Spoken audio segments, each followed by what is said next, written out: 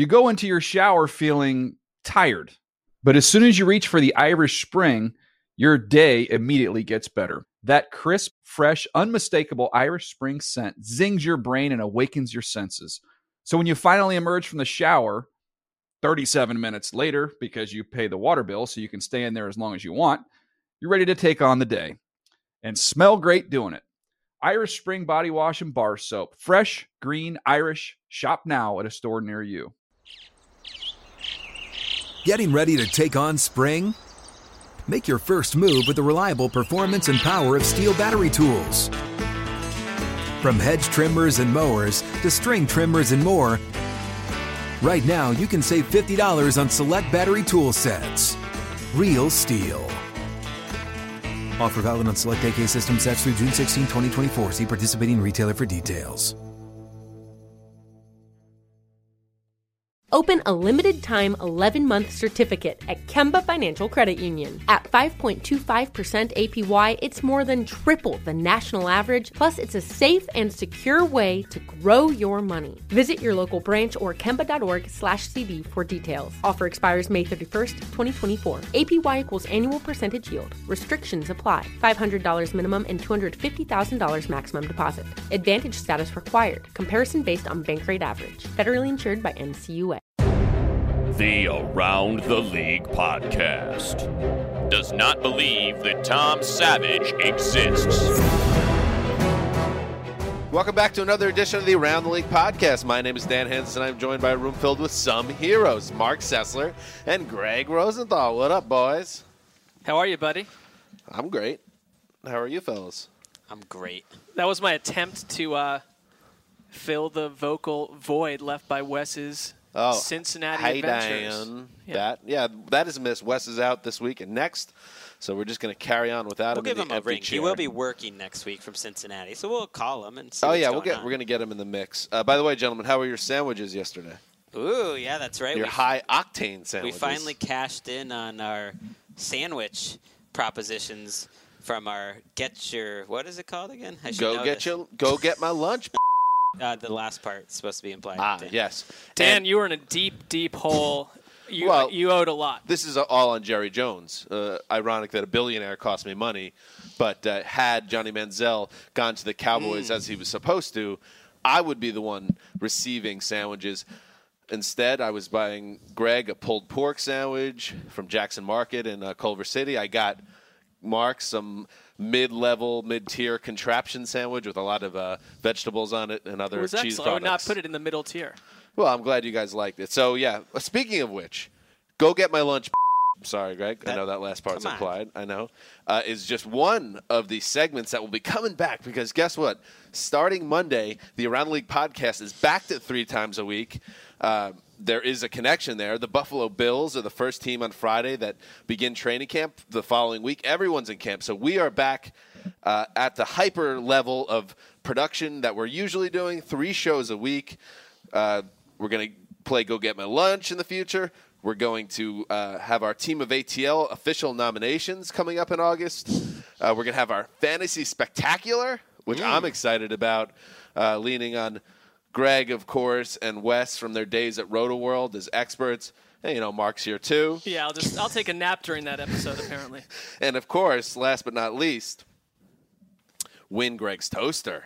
Ooh, well, we haven't fully decided how that's That doesn't have the same ring. I've talked to some shadowy league figures who have told me Greg doesn't have the choice that he thinks he has in terms of this what game. I have is the toaster. You do have the toaster. With the toaster comes power. All right, so we got a great show today.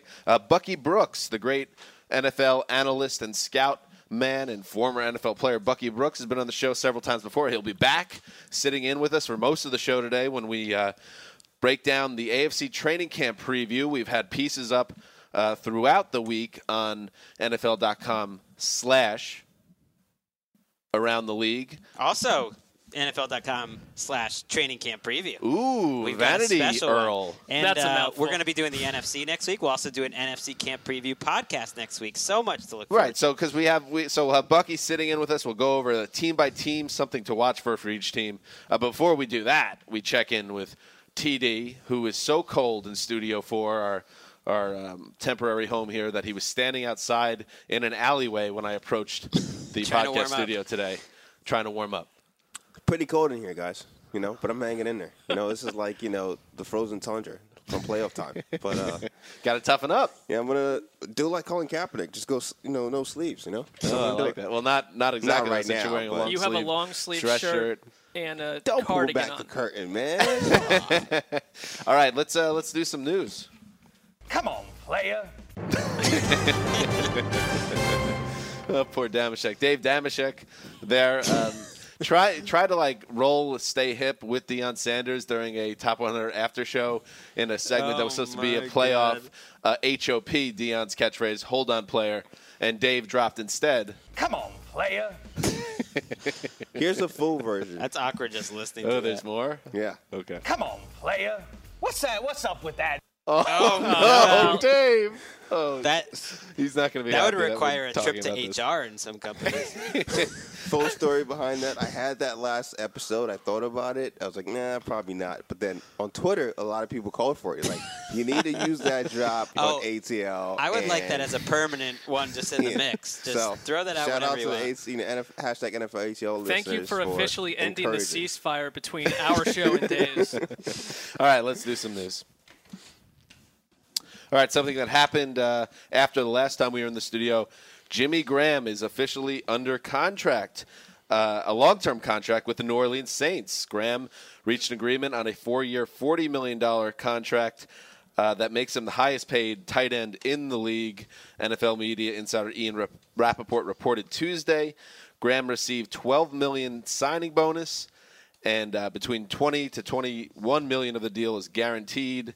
He will also be paid $13 million this upcoming season, which is, I could see why the deal worked out because that's closer to top wide receiver money. They fudged the numbers, made that happen, made everybody happy. Jimmy Graham under contract, and we don't have to worry about any type of holdout with him this season.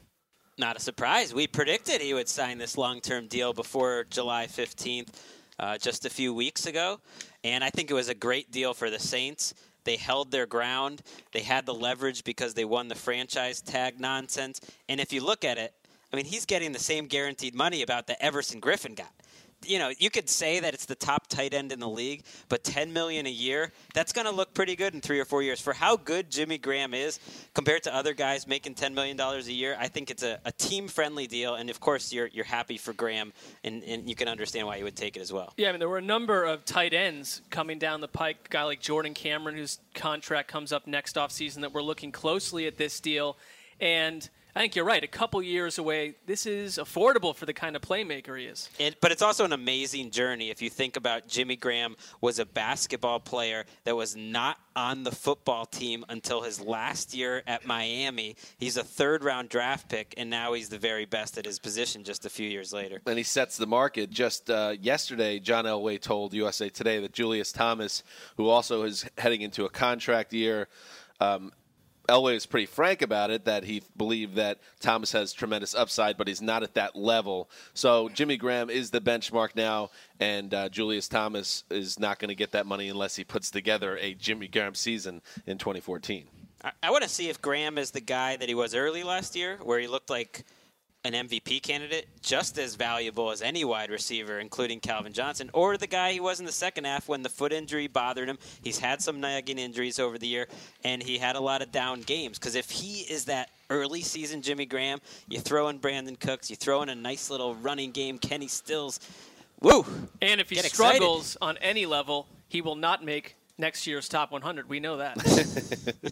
Do we have to keep talking about the top 100? I just wanted to cap it with that. I was surprised you guys went back to it, the show I missed. I thought we killed that thing. Put a bow on it and then move forward. Mark feels determined to keep it. Scar ripped off the wound. Come on, player.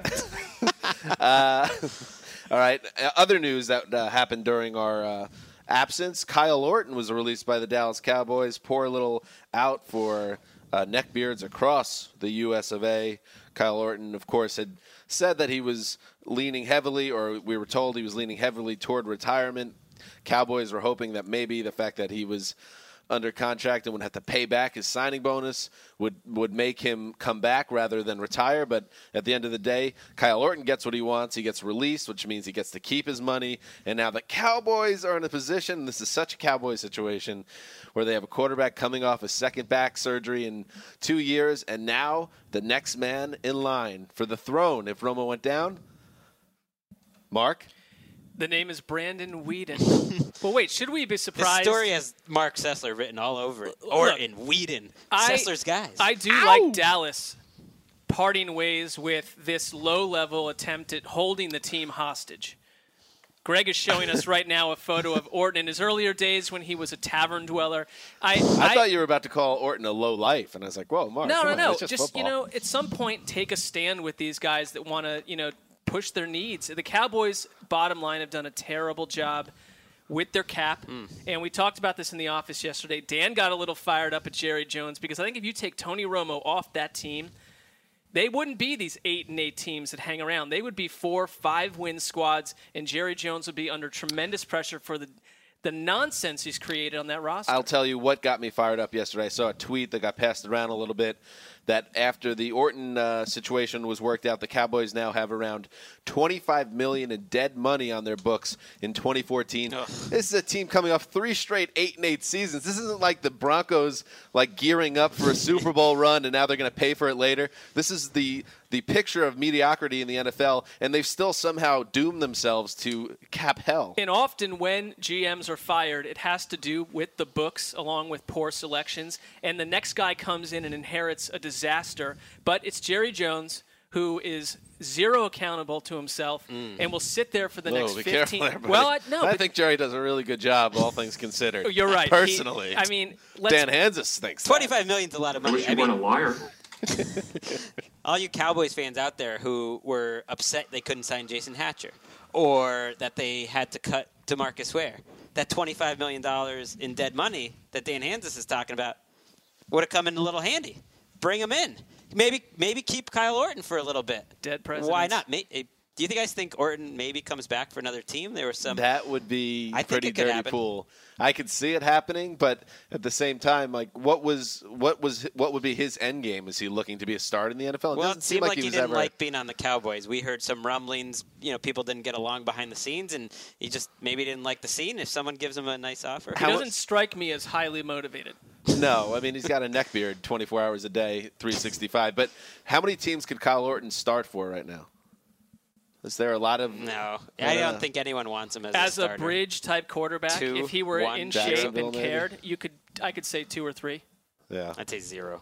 All right. Now, a very special guest stepping into the studio, a strapping man wearing a suit with a pocket square.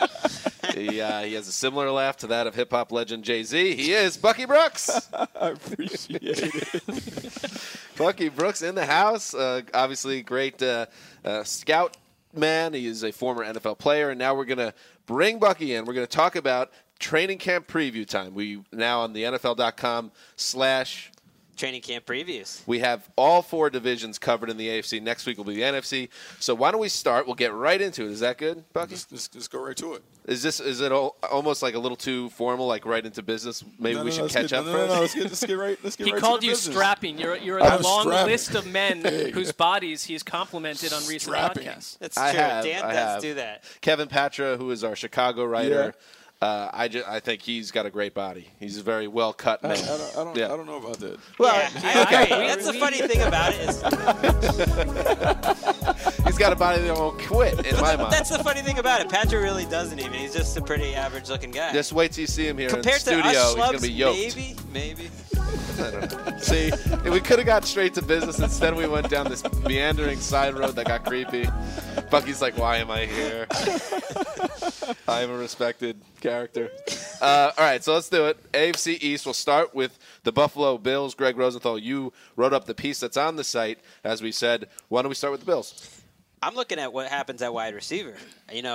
Sammy Watkins, you figure he's locked into a starting job, but I want to see what Robert Woods does because to me, he is one of the more underrated second-year receivers. I think he could have a big role. I'm not sure how Mike Williams fits in here. There was some speculation he wasn't even a lock to make the team. Like, how do you see this wide receiver group? I like their core. I think, the guy that you bring up, Robert Woods, reminds me of kind of a young Reggie Wayne in terms of guy being a polished route runner. I can see him actually doing more of the dirty work as the number one receiver with Sammy Watkins being the designated playmaker. That's what I'm talking about. Chris Wesseling and I have a sandwich on the line on this podcast. Who's going to be the leading receiver of the Buffalo Bills? And I get a sandwich and a side of potato salad. Wow. If it's Robert Woods. Potato salad's in the mix? Potato salad, for me. He only gets the sandwich if it's Watkins because he's taking the favorite. Yeah, no, I think Robert Woods could be a big-time playmaker also because there's some chemistry and continuity. E.J. Manuel, Robert Woods came in together. He kind of knows him. There'll be a trust factor there that may exist a little stronger than the relationship with Sammy Watkins. But I think that's a very, very intriguing receiver core, and I really like the up-tempo offense with E.J. Manuel. It should make it easier for him to play. I mean, we know that they're going to run the ball a ton, but they don't really have a bunch of playmaking tight ends on any level. So does that give one of these back-end receivers a better chance to make the roster? Well, I mean, I think so, yeah. I think Scott Chandler is the guy there. But, one of those receivers, one of those back-end guys that you allude to, Marcus Goldwyn or T.J. Graham or one of those guys at the bottom of the roster, Speast or someone that can come in and make plays. Yeah, but I think really when you look at the Buffalo Bills, it's about the running game. It's about C.J. Spiller, Fred Jackson. Even though they're going up-tempo, they're really going up-tempo to run the football and then create big plays for E.J. Manuel. Simplifying the offense for him by going faster should allow him to have more success as a second-year player. And your boy Bryce Brown. Yeah, we've heard a lot about Brown. They're big maybe fans of Bryce Brown. They bothered to trade for him. Don't put it on the carpet. Yeah, getting a bigger opportunity than they thought this year, potentially. Yeah, I mean, I like their offense. I like the rhythm they're going. The big thing is Mike Payton was really good with that defense. He takes a lot of chances. He was really blitz happy. Jim Schwartz is not really a blitzer. So now how does that defense look? And you also lost Kiko Alonso. Can they kind of keep up and continue to do some of the things they did last year? That's going to be a major subplot, too, during training camp. How do they rebuild the inside of that defense with Kiko not in the picture, right? Yeah, I mean, Kiko Alonso was a dominant player, so one of their young guys has to step up. Preston Brown, someone has to step up and really give them contributions. Well, they could be without Alonso and Marcel Darius. They're waiting to see if he gets suspended, and there's a decent chance he will be. So, that's two big players. It's tough because elite defenses need to be strong right down the middle. Defensive tackle, Mike, linebacker, safety. You need to have big-time playmakers there. You talk about Darius being out. Kiko Alonso won't be there. It'll be tough for them to get back to doing some of the things they did last year. How about the Dolphins, Greg? I'm looking at the running backs. Lamar Miller, we've kind of waited for him to break out. He's got a great opportunity because it sounds like Noshan Moreno had a very strange offseason. And then one way to put it. He had surgery. If they didn't give him $1.5 million guaranteed, I don't know if he's a lock to make the team. So I want to see how that running back situation shakes out. I want to see if their wide receivers stay healthy because Mike Wallace and Brian Hartline, that's a solid starting group. They have awful wide receivers after that. It is one of the thinnest groups. If Hartline or Wallace got hurt, who are you throwing in there? I don't know outside, but I do like their tight end, Charles Clay. I think he has a chance to be a pretty good player. Top 100 player? The top 100, yeah. I mean, I think he has a chance to sneak in there. He was one of the hybrids that I wrote about the other day in terms of sneaking in, being a dynamic player. That offense, Bill Lazor coming over from Philadelphia, the up-tempo, seeing the production they were able to get out of Philadelphia's tight ends and some of their wide receivers.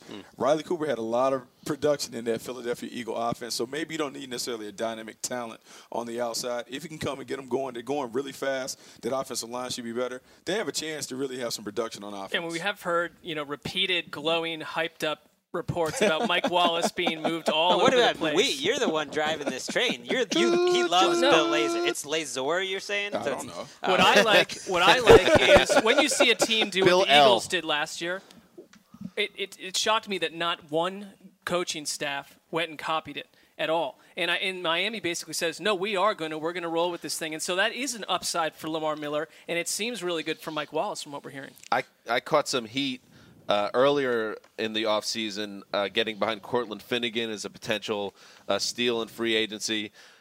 Bucky, do you think there's a chance that he slumps in training camp and doesn't even get the starting job here? Oh, I think he'll get the starting job. I think he'll start. I think they Yeah, have to Bucky's have on my other side. guys. Yeah, but I also whatever. include a nickelback They as a came starter. $5 But I think million. I think he'll be in the mix. That defense has to play. They have to have enough guys to kind of keep up with the explosive offenses that could kind of come to be. We talk about Buffalo. We talk about New England. They have to find a way to diffuse those guys. Cortland Finnegan has to be a part Dan of that. likes that Cortland Finnegan and I got into a DM war on Twitter where he basically read something that we published and said, "I will find you and diffuse you."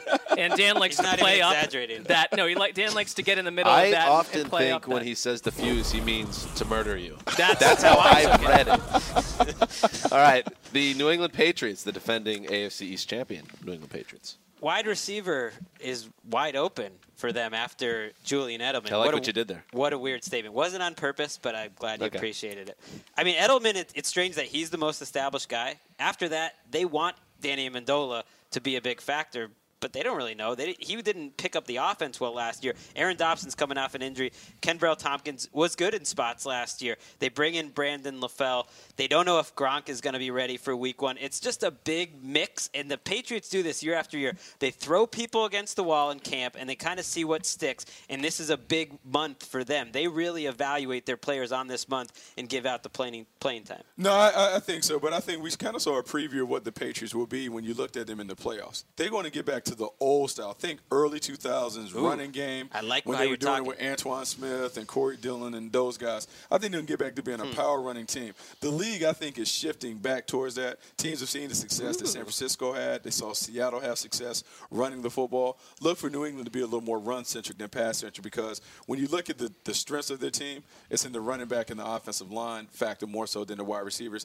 I don't think you want Tom Brady really slinging it around the yard to those young guys on the outside. And if they're healthy, Ridley and Vereen, coming into their fourth years, they know that system well. That's a great 1-2 combo. If is a big word there, if they're healthy. But those two, one on kind of more traditional running downs, one on passing downs, that's dynamic. I mean, I think so. I think it's recreating what they had when Kevin Falk was there. When you talk about those other running backs they had in the early 2000s, being able to run the ball, be physical, kind of shorten the game. And also, this would be the first time that I think their defense is probably better than their offensive unit. And so as you're going back and really looking at how that offense or how that team is built, think early 2000s. I think this is the year. It's not as sexy as it used to be, but I think they will probably be a better team because defensively they're more like the teams that Bill Belichick wants to have. Vince Wilfork, obviously coming off that torn Achilles. You know, it'll be interesting to see how he looks this summer.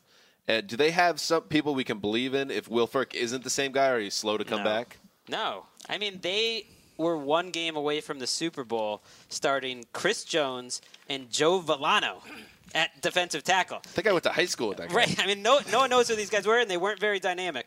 And they have Tommy Kelly. They have their first-round pick, so who knows how fast he's going to come around. But they really need Wilfork to bounce back, and there's not a long history of 34-year-olds coming off Achilles surgery. No, it's scary because an Achilles injury is a scary injury, particularly for an Asian athlete. So asking the big man to come back, I mean a heavy man to come back off that injury, I don't know what you can really expect on that. But because they're so much better in the secondary, in the back end, he now can be more aggressive in terms of dialing up blitzes. I believe Darrelle Revis is going to play the role of Ty Law in the early 2000s. He's going to be the eraser. I'm excited about what he can do.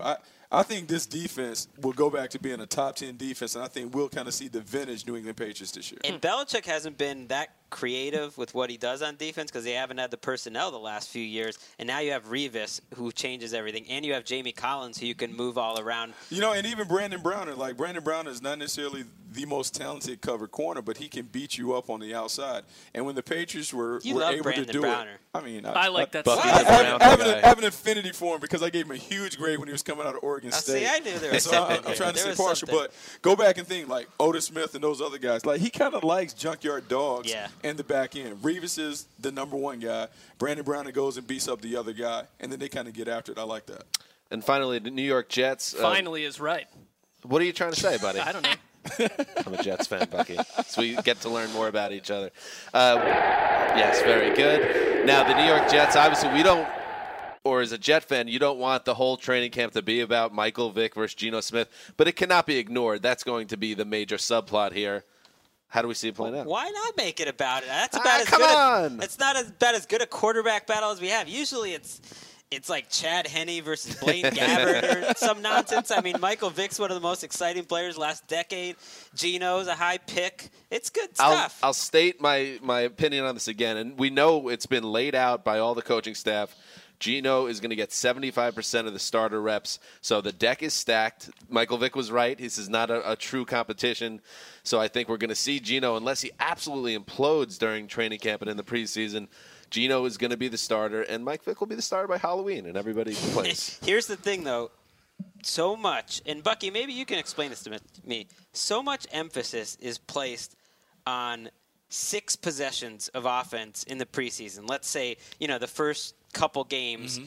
If Geno struggles in those 6 possessions, people are going to start talking. Why do teams put so much emphasis on those preseason series when it's such a small group of plays? It is a small sample size. Most teams actually take what happens in practice, Okay. all those team periods, the scrimmages, they add all of that into the mix. But you're right, because when you look at the preseason, you really don't start game planning and getting into it until the 3rd week of preseason. That's when you truly have a game plan. You're designing your plays and your script to attack the other team. The rest of the stuff is you're really just calling plays, just trying to see what stuff looks like on tape. And so it's not an advantageous situation for a young quarterback. For Geno, and talking about this quarterback competition, the best thing for the Jets would be for Geno to win it outright. Because as a young quarterback, you would like to have a young guy in place that they could build around. Is he up to the job? I saw flashes last year that showed and suggested to me that he could be a capable starting quarterback in the National Football League. They have a better running game this year with Chris Johnson coming over. They've done some things in the passing game with Eric Decker and some of the young guys coming over at receiver. They should be better on offense, but it comes down to how well their defense plays. If their defense plays lights out, they have a chance. Well, looking at that defense, we feel like John Idzik kind of put Rex Ryan on hostage last year and just organized the draft. But looking at Calvin Pryor, that is a Rex Ryan build up the middle type of safety pick. What do you think we can see out of him even in early preseason going into the early part of the year? Well, they wanted someone that could give some toughness. They needed an intimidator. The game is still about trying to create fear venturing across the middle. Calvin Pryor is a headhunter, a guy that knocks people out like that. On the outside, their young quarterbacks have to step up. Dee Milliner has to be a player. They got to figure out what Cal Wilson is going to be on the outside. If they can just get decent coverage, they're so creative in the way they come up with their schemes. Dennis Thurman and Rex Ryan finding a way to attack the quarterback. I like what they do from a schematic standpoint. Back end has to play better, and then on offense, they have to find a way to score more than 17 That's the worst group of cornerbacks Rex Ryan's ever coached. The youngest. Find a group from Baltimore to the Jets to any of his days that's worse than this group. It's the first year since 2006 either Revis or Cromartie are not back there. It's the youngest group he's ever had, and they're putting a lot into Dee Milliner, building it off the end of last season, because if he regresses, there is really nothing behind him to get excited about. Demetri Patterson is probably the other cornerback starting here. I mean, this could be the Achilles heel, and it was last year. They got burned on deep plays a lot, and they also only had 11 interceptions as a group. So the secondary is the biggest weakness, I think, for this team. Let's do a little AFC North maybe next. Mark? Sessler, all right. You wrote this one up, so why don't we start with, why not, the Baltimore Ravens, Mark's favorite. We will go, my favorite.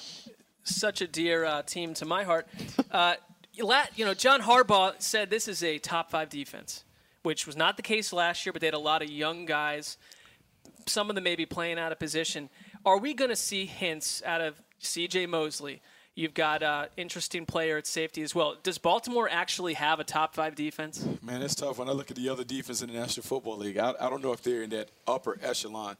I think there's some talented pieces. I think Sizzle gives them a terrific rush off the edge. But I don't know who the complimentary rusher is. I know Elvis Dumerville is kind of in that role, but they need more than just those guys. And then on the outside, I like Jimmy Smith. I like Ladarius Webb. I like what Matt Elam can be. But that interior, the linebacker, Darryl Smith is solid. C.J. Mosley has to play. I just don't get the impression that this is a top 5 team that when I look at paper, I'm like, man, I'm scared of playing the Baltimore Ravens on paper. And on offense, Ray Rice has been the man in the backfield for stretching back half a decade. He's lighter. They say his hip injuries in the past. He may be faster as well. But they're also giving hints that this is a backfield by committee with Bernard Pierce and a cast of others. How do we see that breaking down?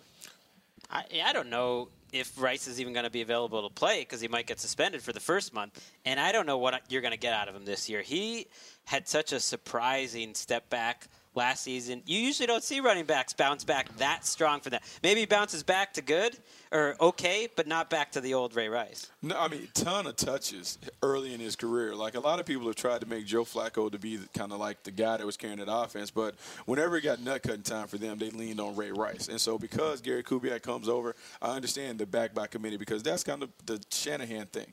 And so Bernard Pierce would be the guy that I would expect to do the bulk of the carries. I think this offense is a better offense for Joe Flacco. They'll pass more. You see dynamic play action in the backfield. Look for Torrey Smith to have a big year this year in that offense. And people blame it on the offensive line. It's not the offensive line's fault when Ray Rice is out in space and there's a linebacker there, and he always would win that matchup in the past, and he wasn't winning it last year. He was getting tackled. No, he doesn't have the juice that he once had, and I think sometimes it's the cumulative effect of having so many touches. They really leaned on him, and he's a smaller guy, and I know people don't like to use size as a big issue, but when you come into running backs, it takes a lot. You need to have a whammer if you're going to give the guy 250, 300 carries, 300 touches.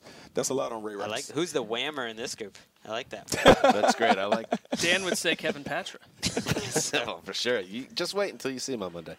The next team, the Cincinnati Bengals. Well, another team with a very interesting situation in the backfield because I think Hugh Jackson, a friend of yours, Bucky, is true story. He loves running backs. He loves the running game. We Good saw info. what he did in Oakland with McFadden, and he wants to flip the switch with Gio Bernard. They also have Jeremy Hill and Ben Jarvis. Green Ellis might be the odd man out here. You know, Camp's going to tell us a lot about the formations they're going to run, how this offense will look in terms of maybe less attempts for Andy Dalton. What do you expect to see with what you know from Jackson?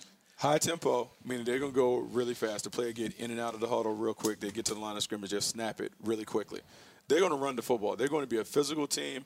For those who can pay attention to the nuances of the game, a lot of unbalanced line, a lot of overshifted tackles, a lot of things that try and create numbers problems. Getting Mark excited. At the point of attack.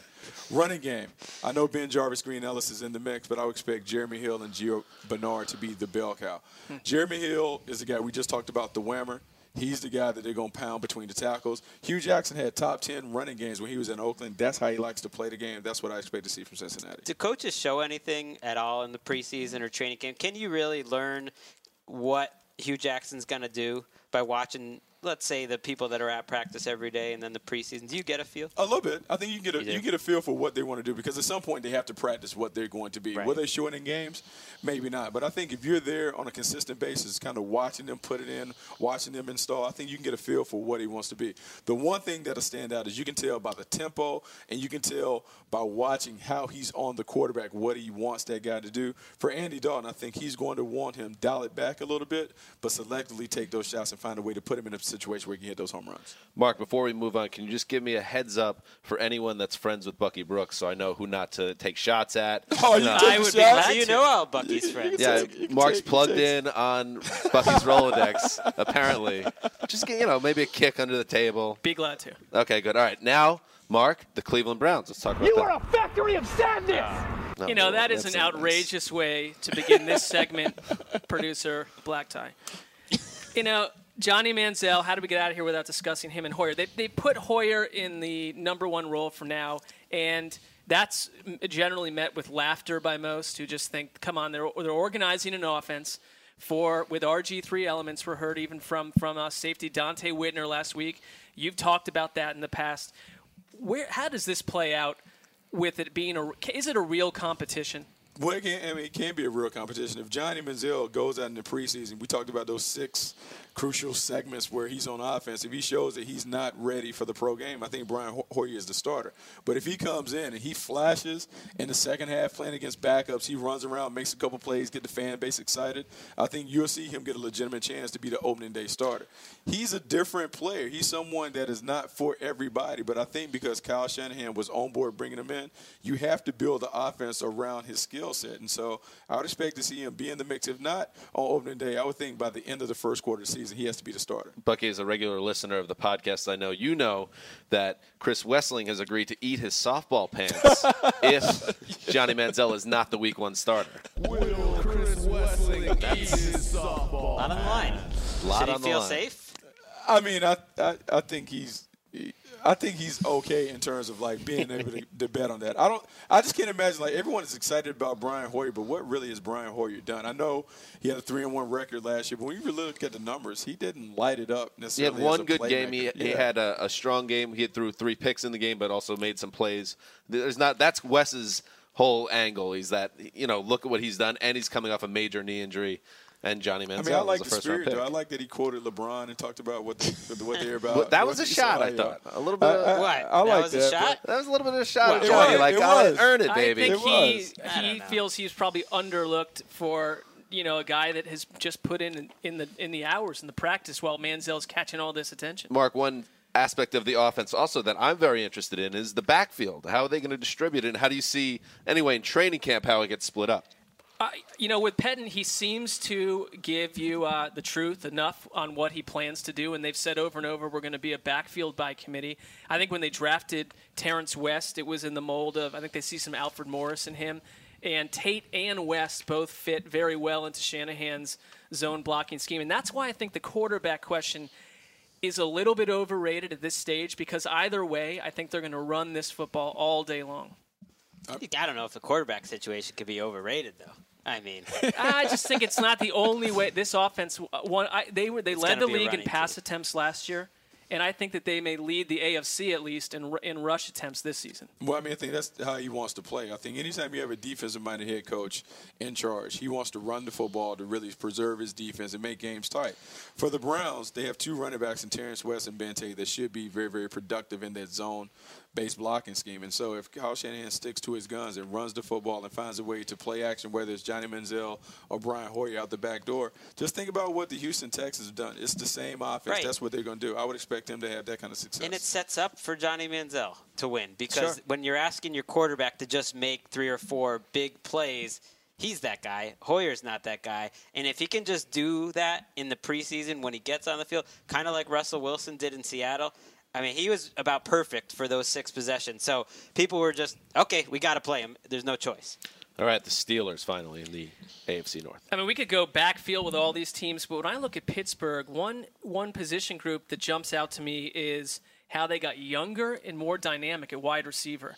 You've got Antonio Brown, of course, but one of our making the leap candidates was Marcus Wheaton, and we're hearing a lot about Martavis Bryant as well as a big, tall guy that they wanted to target in the draft, a player like that who's a red zone threat potentially.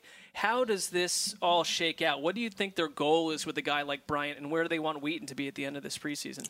Well, I mean, I think when you look at a wide receiver core, think of it as a basketball team. You want to have different skill sets available. And so if Antonio Brown is your number 1 receiver, he's kind of your smaller, shorter, quicker guy that can do all the routes. Marcus Wheaton is your speedster to stretch the field. Martavis Bryant is your red zone weapon. So I think Todd Haley would do a good job of giving these guys roles, and in those roles, those guys will shine. I like their offense, but I'm more impressed with not even the receiver core.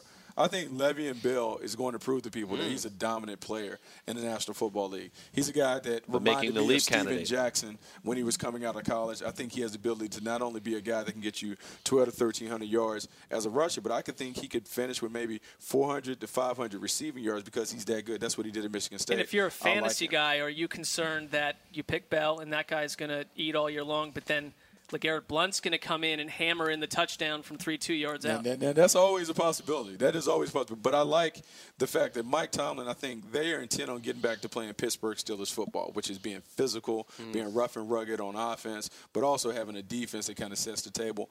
I like the Steelers. They're kind of like that sneaky dark horse team. I think you need to keep your eye on. You know what we need more of is Todd Haley drama. The league is more fun when things are just kind of happening with Todd Haley. He's prickly with the media. If he's winning, he gets a little cocky. He has some fun with it.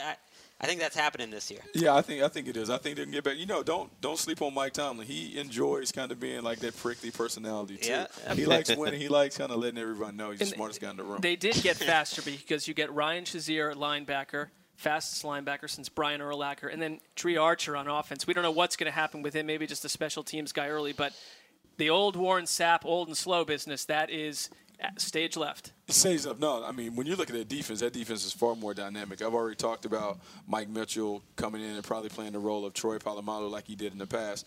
But that linebacker core, Jarvis Jones, Ryan Shazier, Lawrence Timmons, talk about Worlds playing on the other side. I like what they have. I think they flipped their roster in the past 2 years. I think now we kind of begin to see the fruits of their labor. Feels like a team of ATL, Mark says. Potentially.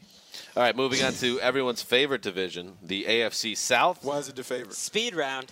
Well, it's potentially the speed round. It's hard to get too excited about most of these teams. Oh, but wow. I'm keeping it real. Bucky's looking at me, judging me, saying No, like You like the AFC? every team is beautiful in its own way, is what Bucky's saying to me, basically. So we'll work through this. TD's already giving me looks like, hey, you guys are taking too long.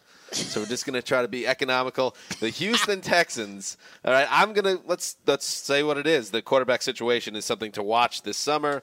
Ryan Fitzpatrick was brought on board and is, I guess, going to be the starter, most likely. But you also have Case Keenum, who had his opportunities last year. Is probably, I think they're probably both going to get a shot at some point. But as far as the summer goes, is Ryan Fitzpatrick coming out with the starting job week 1? I think the only way he's not is if they have the crazy idea to still trade for Ryan Mallett, which never sounded like a good idea in the first place, but I think that could still be available to them. Other than that, there's no options. Ryan Mallett's on his tombstone, it's going to say, was involved in many trade rumors. That's his legacy. Such a funny joke that the whole podcast shut down. There were a lot of reporters talked over and over about a guy that we weren't convinced existed, but said that Tom Savage had the strongest arm in practices. Just saying that he had the strongest arm of any quarterback in Texans practices. Yeah, but did it hit receivers? Or well, I'm not sure where the ball landed. I think we should leave Tom Savage with the top 100 rankings. So right. just never speak of it. Reading between the lines, Bucky, you're basically taking a shot at Gil Brandt because Tom Savage, that's his guy. He may be right. The great Gil Brandt may be right about Tom Savage. I haven't found anyone else who could find it like that. I like we bring Bucky in here and just try to put words in his him in mouth. bad spots. Also a friend to Bucky Brooks, Gil Brandt. All right, noted. Yeah. I'm writing it down. All right, let's move on to the Colts.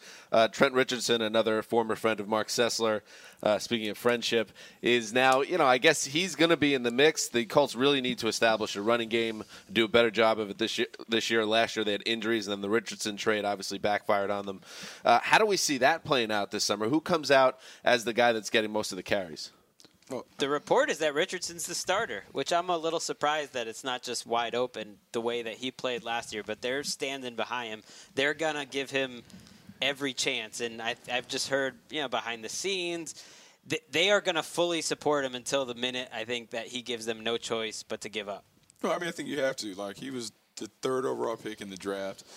A lot of people were excited about him. A lot of people, not only in the Colts organization, not only in the Browns organization, thought he was a special talent guy that would kind of really rip the league up. And he showed potential that first year in Cleveland. I think you have to give him a bit of a curve because he had to learn the offense in Indianapolis. But now the excuses of he has to play, he has to perform, he has to be a guy that can be like a 12 to 1300-yard back. Because if he gives them that kind of production, man, it could be scary what Andrew Luck could be on the outside. What happened last year? You think it was just overloaded, the playbook and the change of scenery was a little too much for him and he couldn't keep up with it? Is that what it was all about? Well, it's funny because just because they're pro athletes, they still are fragile in nature in terms of their confidence. And once he lost his confidence for whatever reason, he's not the same guy that we watched at Alabama. Hopefully he gets it back in the offseason. Hopefully he gets it back in training camp. He needs to have a big game. Once he has a big game, a game that he can kind of get the monkey off his back, I think we'll see the Trent Richardson that everyone expected when he came into the league. One other really quick thing to watch for the Colts is just if Reggie Wayne is Reggie Wayne. People just assume he's going to come back and be the dynamic guy. He again, another mid-30s guy, 34 years old, coming off a torn ACL. He's someone to watch closely this month. Yeah, it's tough. It normally takes 2 years for a guy to come fully back to regain his Pro Bowl form. I don't know if he'll be able to get it. I think really the emergence of T.Y. Hilton last year should help him out. The Jacksonville Jaguars.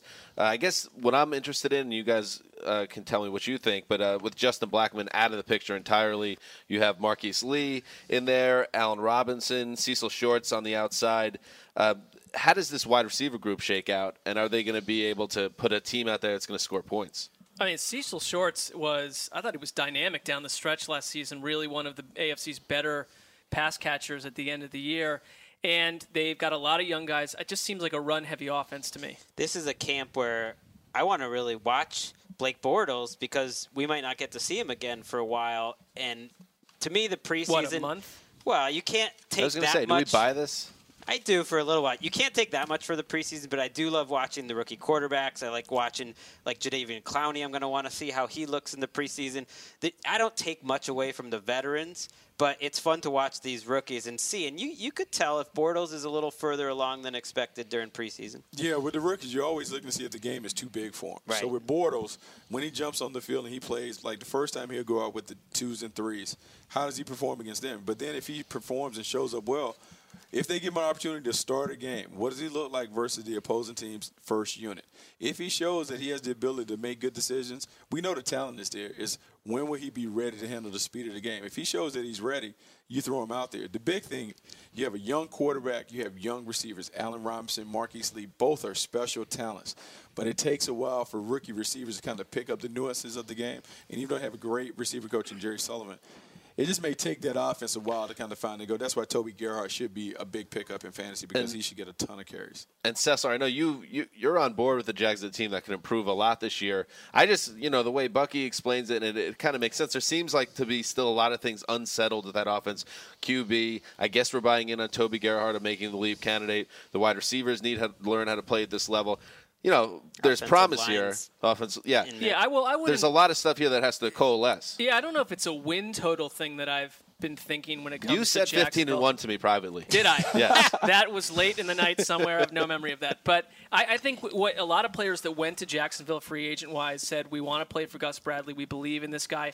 They're a team that finally isn't totally chaotic in terms of owner, GM, and coach relationship. They seem to have a vision, and they've added some nice pieces, and I think they've drafted well. If they win, it'll be because the defense is better than the sum of their parts, and they're in a lousy division, and they win some ugly games, I think. I think so. I think 7-9 would be a great year for them. All right, let's move on to the AFC West finally. We'll start with the defending AFC champion, Denver Broncos.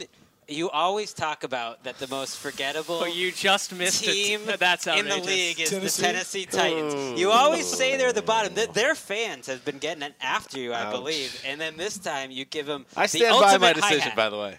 That was a bit of a hi-hat. I'm sorry. The Tennessee Titans finally, last but not least, oh, man, the Titans. Get excited, people of Nashville. Ken Wisenhunt turned Phillip Rivers around last year. This year he does it for Jake Locker. Bishop Sankey, is he going to heal Rookie him? of the Year. The Titans get exciting. Justin Hunter makes the leap. I mean, what are we looking for in camp? Like, that's a lot of sizzlers. I was just trying to bring up the excitement for the Titans. Bucky, something to look for in Tennessee this summer in camp. Well, I think it all comes down to Jake Locker. I think it's his ability to make plays. The big thing I would look for is Zach Mettenberger. Can Zach Mettenberger can he make a move to be the starting quarterback? I mean, I know Charlie Whitehurst is there. I know Clipboard that Jesus. there's a lot of stuff to talk about Jake Locker, but Zach Mettenberger was drafted in the 6th round. A lot of people viewed him as a guy that had upper echelon talent. He has some other issues that prevented him from being a top pick, but he has a lot of talent. He looks the part.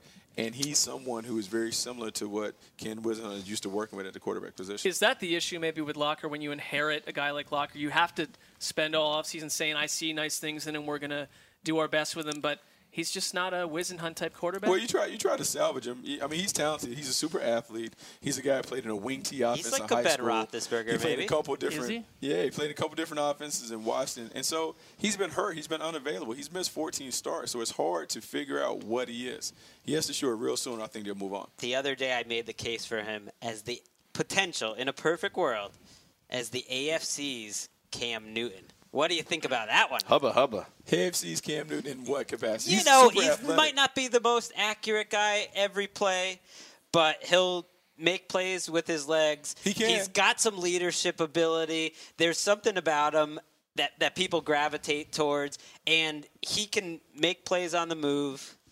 He has the ability to be a player to make plays. He will never be, in my mind, he'll never be a 60% completion percentage passer. He wasn't that in college.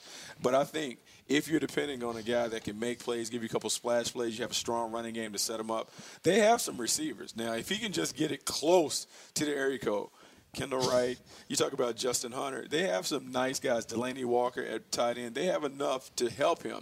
but he has to understand how to go through his progression. Isn't the way they used them when they opened up strong last season, where it was just pound the ball all day long and have them just sit there and throw an occasional pass? Privately, there's some people that said that, like their offensive coordinator last year got away from that. When they were winning, they were running the football, really pounding the ball, and they had him throwing the ball 22 to 25 times, much like Ben Roethlisberger came into the league. And so if you go back and you do the parallels, Ken Wisenhunt was in Pittsburgh when Ben Roethlisberger started out, and he formulated that game plan that allowed them to have a lot of success with a rookie quarterback. Maybe he takes that same approach with Jake Locker. We went deep on the Titans. Glad you didn't skip that, You Jim. can't give us any grief. I'm glad we got it. And I'm sorry to the people of Tennessee. Now let's talk about some real teams. The Denver Broncos are the defending AFC champions. I think this is a team where, a lot of things seem to be sewn up entering camp, but there are some interesting things here, and I'll start with the running back position, Monte Ball, who is a making the leap candidate for ATL. There are really no signs that he's going to lose that starting job this summer. It seems like his job to lose. Ronnie Hillman's still in the mix. One guy to keep an eye out on is C.J. Anderson, perhaps. Yeah.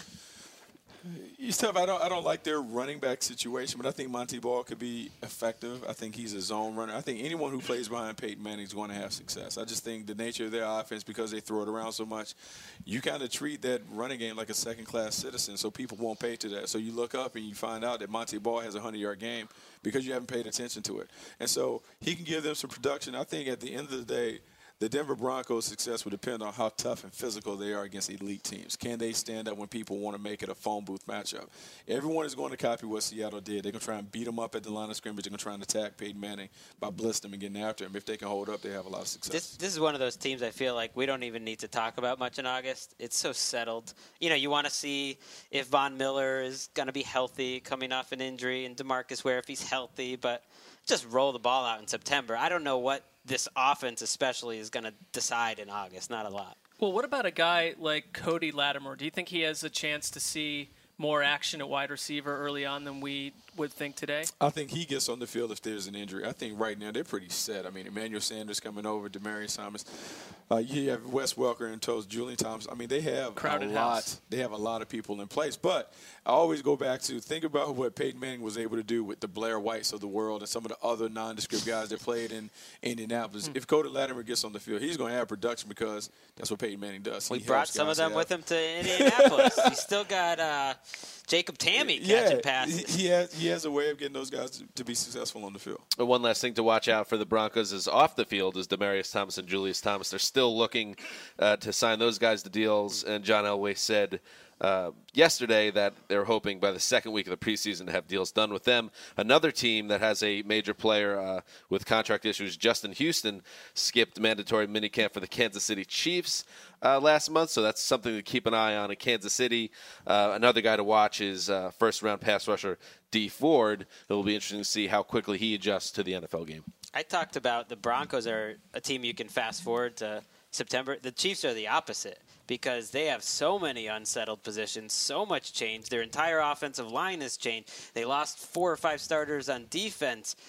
The wide receiver situation after Dwayne Bowe is wide open. This is a team that needs to kind of get their house in order in August. They do have to get their house in order, and so because of that, I think that's why they really have to lean on that defense. You talk about Justin Houston wanting to come back. Maybe he holds out because he wants a bigger contract. Then you have Dee Ford coming in. That was a move designed to be an insurance policy against a holdout.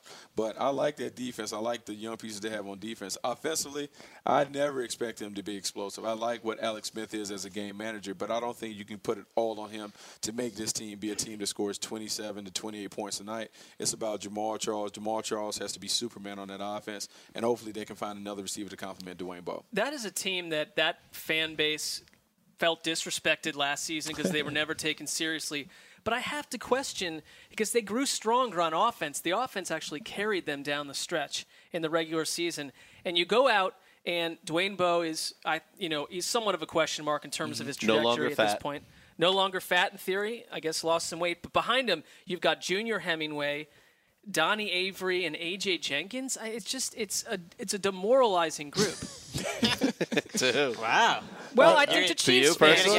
Why do the Chiefs fans? There's definitely not a lot of sizzle there, and I think because of that. But when I go back and I look at Andy Reid's offenses from before in Philadelphia, he never really had dynamic playmakers at wide receiver. I know Deshaun Jackson was the guy, but like he ran with James Thrash and Todd Pinkston and all kinds of other guys that he threw in there. He may not put a lot of value in terms of having marquee names there, but if Dwayne Bowe is enough to be the number one receiver, maybe those other guys can kind of do it in a complementary role.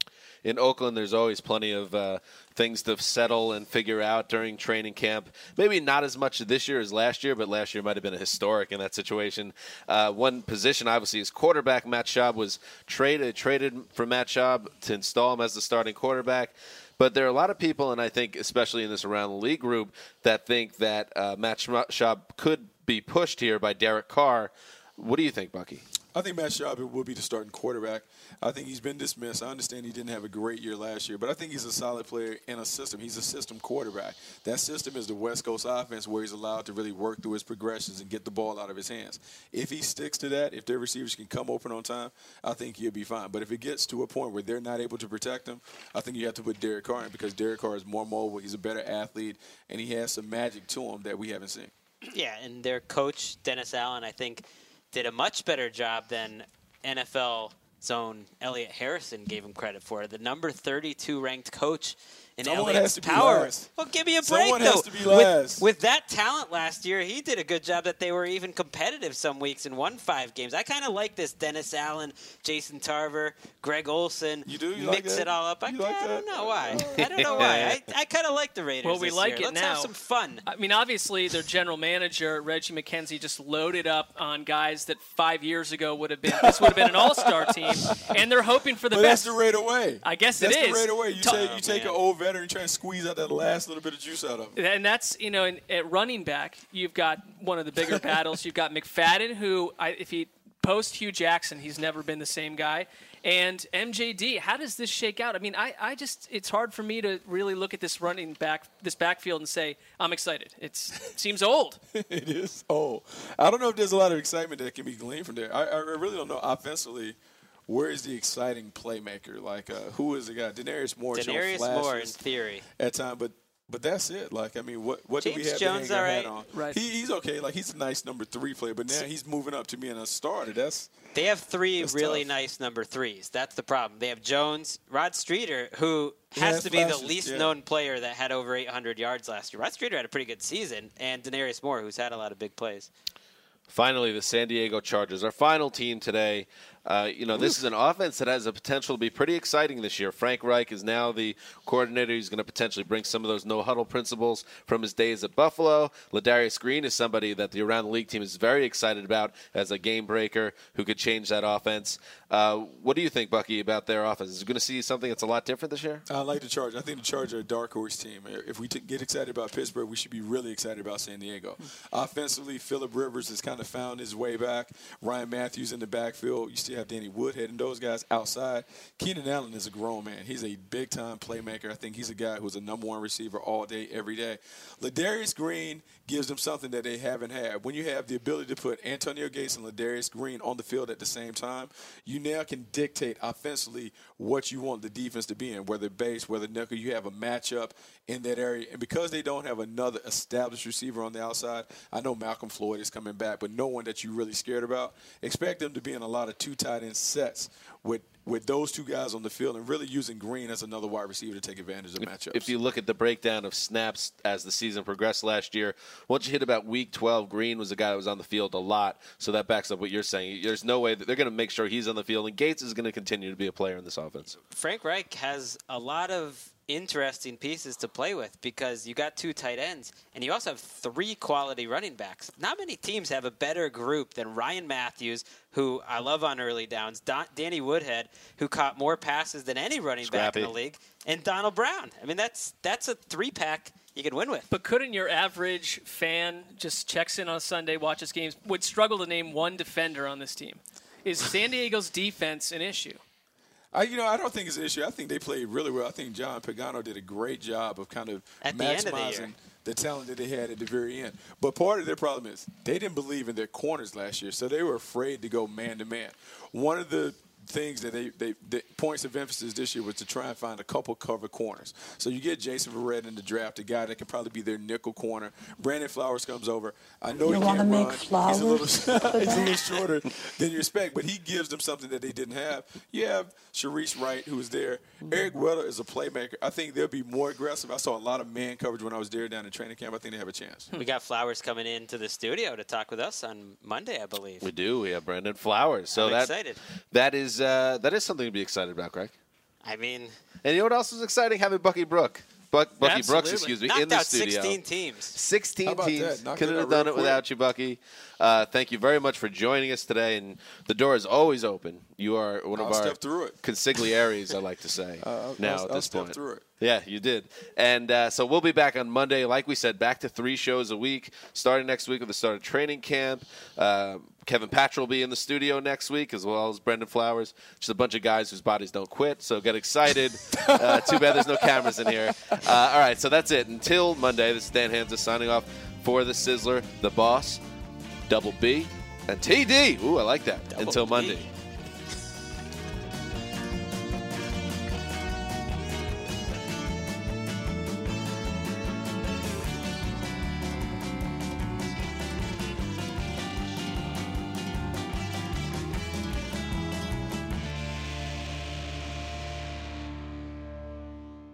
You go into your shower feeling tired, but as soon as you reach for the Irish Spring, your day immediately gets better. That crisp, fresh, unmistakable Irish Spring scent zings your brain and awakens your senses. So when you finally emerge from the shower, 37 minutes later, because you pay the water bill so you can stay in there as long as you want, you're ready to take on the day. And smell great doing it. Irish Spring Body Wash and Bar Soap. Fresh, green, Irish. Shop now at a store near you. If a new house is on your wish list in the next 5 years, grow your savings faster and experience your dreams with an Ohio Homebuyer Plus account from Kemba Financial Credit Union. A savings account specifically designed to save for a new home, where you can earn 7% APY, a $500 matching bonus, and a $1,500 mortgage closing cost credit. Learn more at Kemba.org. Offer expires March 31st, 2025. APY equals annual percentage yield. Restrictions apply. NMLS 292230. Equal housing lender. Federally insured by NCUA. I'm late for a very important date. Time is running out to score adult theme park tickets at child prices from Undercover Tourist. This summer, make your Walt Disney World vacation more affordable than ever. Escape into a place where magic has the power to transport you into stunning worlds and your favorite stories for less. Buy from Undercover Tourist, an authorized seller, and link to official Walt Disney World apps so you can add on Genie Plus and Lightning Lane upgrades easy. Book your adult theme park tickets at child prices with Undercover Tourist now and save. UndercoverTourist.com.